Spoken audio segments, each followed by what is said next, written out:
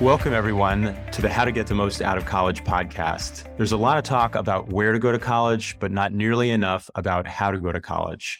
And it's the everyday decisions that drive your success. I'm your host, Elliot Felix. I've been a consultant to more than 100 colleges and universities, helping them improve their student experience. And I'm the author of How to Get the Most Out of College, where I take what I've learned about how college works and make it work for you. One thing that I've realized in my work and in my book is that colleges and universities are catching up to who their students are. And they're really trying to balance between the traditions that made them so great and the needs of today's students and how they can help them succeed. And I think one of the big changes in higher ed is that 1 in 5 students has children and may have different needs, whether it comes to the calendar, the content, the curriculum, the campus. And so I'm so excited for today's guests, Joe Sallustio, Kate Colbert, the co-authors of Commencement, A New Era in Higher Education. Their book is really, I think, a great guide to how colleges and universities can transform to who today's students are. And I'm excited to have them and dig into this topic of student parents. Welcome, Kate and Joe. Elliot, what's up, my man? How are you? So good to see you. Thanks for having us. Great to have you here. And I would love to hear a little bit, maybe you could each introduce yourself. Kate, you can start. Tell us a little bit about yourself and why you're, passionate about this topic of student parents. Thank you so much. I am a higher ed lover from the very beginning. Started college a little bit earlier than my classmates and barreled straight through multiple degree programs, associates, bachelor's, first master's degree, and we got a job. Got a little experience, then came back for an MBA. And I've spent my career in and out of classrooms, started out as an English professor, and then realized that as much as I love helping other people to write, I don't love it as much as I love writing. So went and spent some time working as a journalist and ultimately as a communications and marketing director in, guess what industry? You guessed it, higher education, and have been running communications and market research consultancy for the past 20 some years at this point, and just absolutely love higher education and what it makes possible. So the opportunity to have partnered up with Dr. Joe Sallustio and his co-founder, Elvin Freitas, recently to do the research involved and to help write Commencement was really a once-in-a-lifetime opportunity. Hey guys, I'm Joe Sallustio. I am a 20 plus year veteran in higher education, and I spent my first 15 years in career colleges. So I've been working with students with children for a very, very long time. Career colleges, and we get a lot of students who come from community colleges that said that wasn't for them. Transition to online education that's really created for students that are adults. And I am one of them, got both my graduate and doctoral degrees fully online, never stepped foot in a classroom on different calendars, which I'll talk about. But I'm really passionate about education for students with children. That can be somebody who's younger. It could be somebody who's older. And how is education going to meet them where they are with the responsibilities that they have? And that is just something that we are continually working on in higher ed. Well, Joe, maybe we start with your story. What were the highlights? What were the challenges of being a student with children? Homework, doing homework or finding time to do homework. Boy, what a humbling thing to try to do school, any type of school, with somebody grabbing your legs or asking you to get them food or screaming or crying. And I had really young kids at the time, and it was very difficult to make it happen. One of my tips was you have to be very specific with your time. This is when I'm doing homework. This is when I'm going to hit the gym and work out for my mental health. This is when I'm going to be with my family. And then this is when I'm going to go back to homework. And if you don't follow a schedule, it's very hard to be successful. So you got like a master's in time management along with your other degrees. I made a master's in time management along the way. It didn't go so good at first, but it finished out okay. And Kate, what would you recommend in addition to a master's in time management?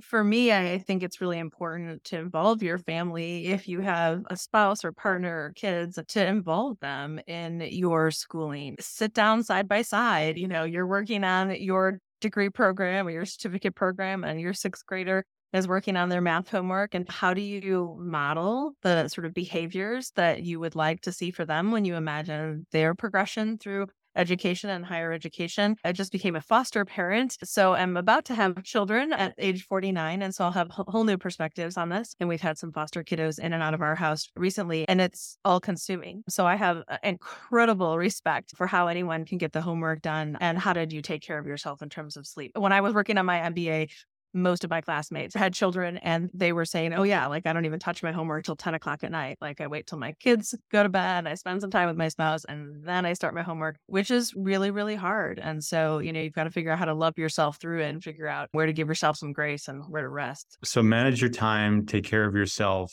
involve your family, be a model, be a role model. These are all great things you all learned personally. I'm curious what you learned from your book. I feel like you interviewed all 4,000 or so college presidents in the US. What did you learn from that about how to support today's students, who we know so many of them have children and have different needs, but just as much passion and drive and want and need just as much opportunity?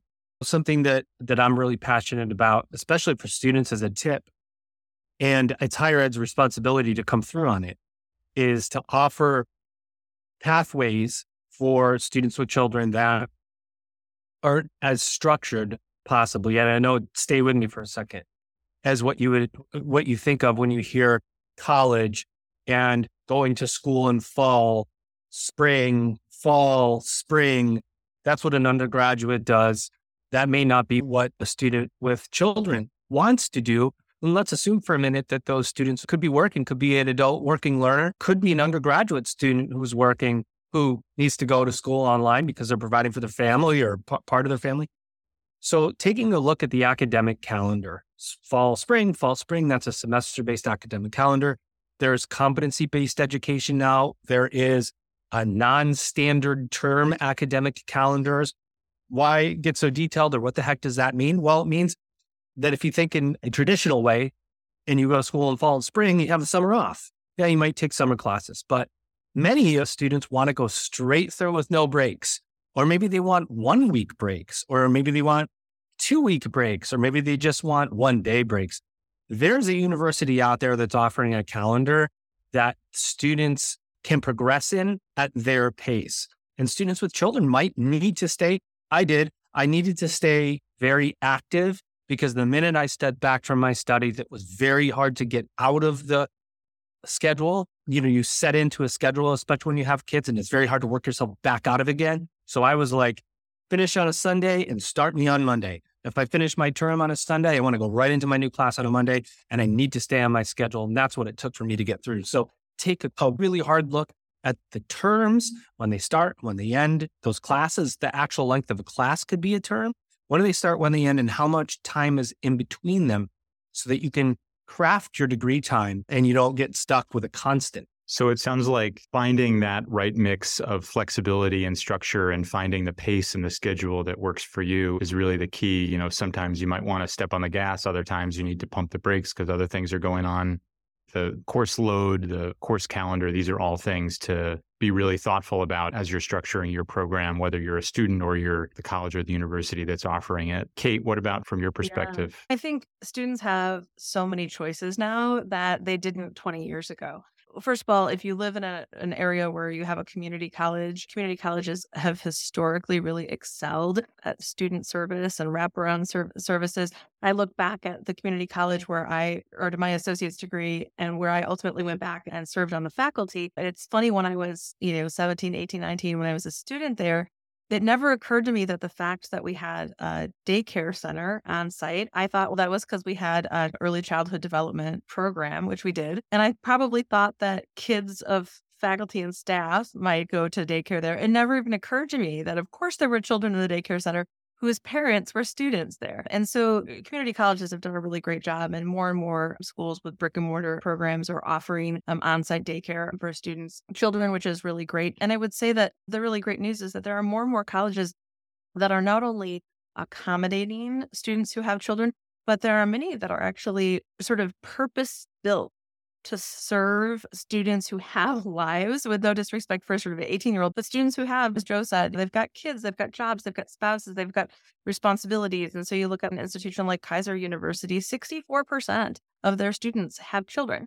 You talk in your book, Elliot, about across the country, 20% have children. And there are institutions that are saying, let's triple that, quadruple that at our institution. We know how to serve them. And I think that's really important. I love that you point out in your book, Elliot, that students who have children actually get better grades in college, and which is really interesting. But unfortunately, a lot gets in the way and they don't graduate at the rates, it's hard for them to keep going forward because life keeps happening. And so I do think that if you have a really busy, complex life because you have children and you've got other responsibilities, I think that you should be pretty picky when you choose your educational experiences. And you should be asking those kinds of questions when you're going through an admissions process about, so how does it work if I miss a class? So how does it work if, how much of this is synchronous versus asynchronous? What is a bursar and why is her office only open 9 to 5? Like, I'm going to be doing school at night and weekends. Wait, you say you're really open to adult students, but your offices are all closed by the time I'm done with work. So how does that work for me? I think there are really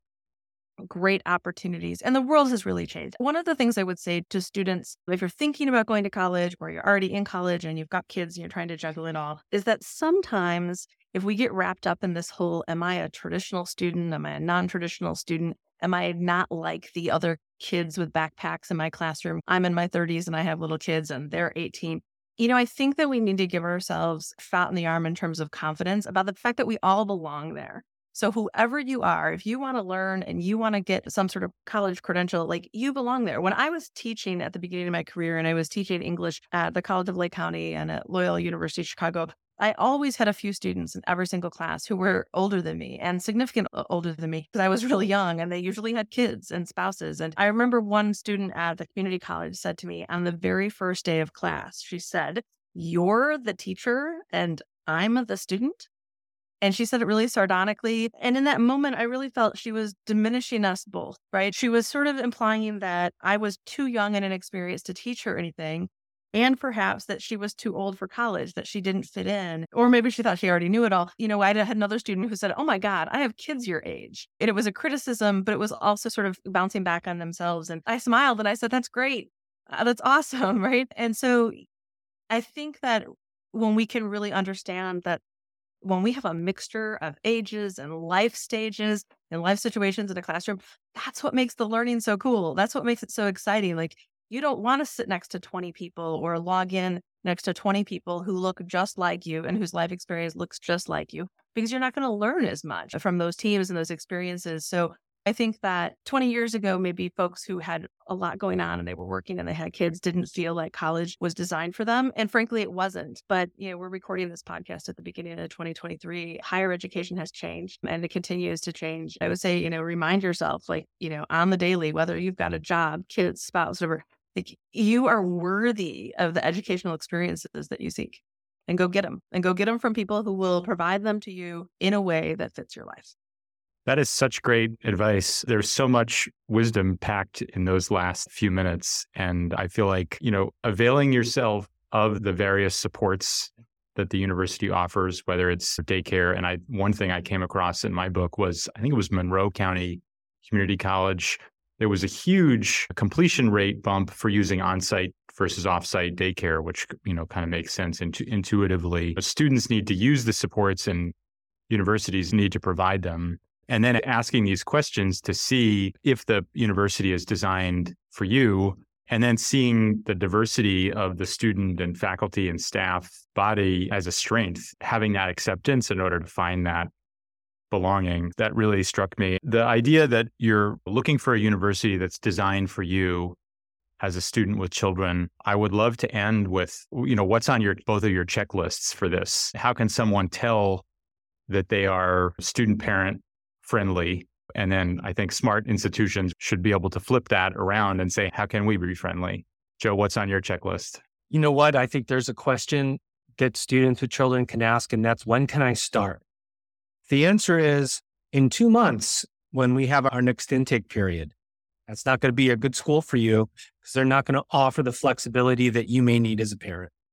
If the answer is next week, and we're going to get you wrapped up, or tomorrow, and we're going to get you wrapped up in financial aid so you fully understand it and you can start your studies without worrying about how you're going to pay for it and your kids, and have the security in mind. And then that's an institution that's going to give you the customer service that you need so that you can focus on your family. Yeah, Hey, what about you? Yeah, that's great. I think Joe's absolutely right. Like, you should be asking questions up front about, how does this program work and how is it going to work in my life? And if it doesn't work in your life, you need to make potentially a different decision for the college or university you choose. And so I think that it's important that you understand, and listen, we're in a post-pandemic world. We understand now that what it comes down to is that you do the work and that you do the work well, not when you do it, where you do it, how you do it, right? And so if you're talking to a college or university that's really prescriptive and about how you do the work and when and where, and that doesn't fit your life, that's okay. What that means is that college or university is operating in a sort of old school mindset, and you're living in today in the real world. And so don't feel like, oh gosh, I don't fit. Go find an institution that fits you better. And I would say something to think about if you're in a college or university that is the right fit for you because you need this program, your physician assistant program or whatever you're going after, and it's the right program for you, but they don't really get students who have children. I would suggest a couple of things. One, never apologize for your family. If you need to study and get together with your classmates, invite them over to your house so that they can meet your kids and see how your life is. You don't need to do that separately from your real life. And I would also say, rather than feeling isolated, if you are in a program where you think, I'm the only person or there's only two of us in this program who have kids, I would encourage people to set themselves a friendship challenge in every class they take. So every class on day 1 or day 3 or within the first week, go out of your way to try to create a friendship with 2 people in every class. One who reminds you a lot of yourself, right? So that they're in their 30s and they have kids and you've heard them say things that make you think we have some things in common. And then go out of your way to make friends with somebody who you think has a totally different life and experience and is in a different life stage.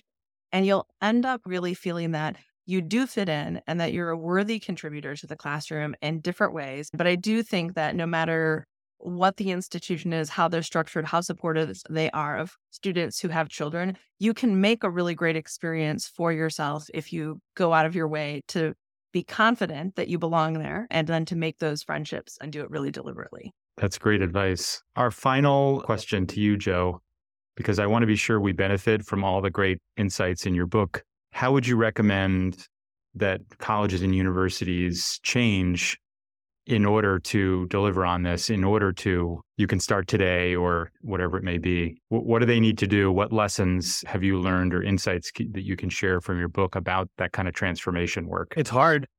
It's hard work. I think the answer revolves around it's a mind shift. It's a mindset shift to be able to say, we like the way we're doing this. We think students will like it. To the student is telling us what they want, and we're going to move the institution around the student. It's really hard to do it.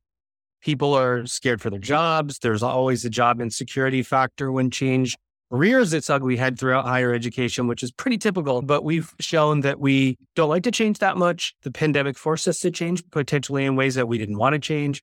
But now we're left where we are, and that is, are we going to serve the needs of learners, or are we going to make the students come to us the way we think they want to come to us? And that mindset, a reframing that has to take place. And, there's barriers. I know I'm doing it on a daily basis, saying we're going to go online. We're going to go in a non-standard term way, which means we're going to offer 8-week classes with 1-week breaks. And everybody who's ever offered a class on a traditional academic calendar is going, no, what does this mean for me? And will I still have students? And am I out of a job? And that's why OPMs came into play, because institutions couldn't make it work internally.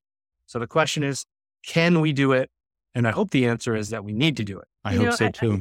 I'll wrap that up with Joe is 100% right. And I think one of the gifts that we hope that our book, that Commencement, brings to the people who read it, who work inside and around higher education, it is an opportunity to see how it's being done at other institutions. So if you work at a college or university and you've been there for 10, 15, 20 years, you know a lot about your institution, but you might not know how some of these universal challenges are being solved by your peers and your competitor institutions. And by virtue of having interviewed 125 college and university presidents and telling their stories through some of their own words in this book, we give readers who work at colleges and universities a chance to say, no way, I never would have thought that we could do that. Or I didn't know that that was okay with the accreditors, or I didn't know that this would be so well received by students. So maybe we can try it. And I think that it's hard to try new things in higher education. But when you can see your peers doing it and we show you how they're doing it in Commencement, suddenly you'll have perspective and courage, and you will suddenly know the things you didn't know that you didn't know. And we really hope that the voices in our book come together to give people that know-how and courage to change higher education for the better. I love that. It's all about shifting your mindset to be student-centered, to put students first, And then as a learning institution, learning from your peers about how to put students first and maybe make that change more possible and maybe a little less scary and a little less risky. Thank you both so much. I really appreciate your insights and everything you shared today. Thank you, Elliot. Thanks for having us. Thanks everyone for listening. Remember to subscribe, rate, and review us wherever you get your podcasts, and check out elliottfelix.com for all the episodes and the articles I've written, talks I've given, and more information about the book.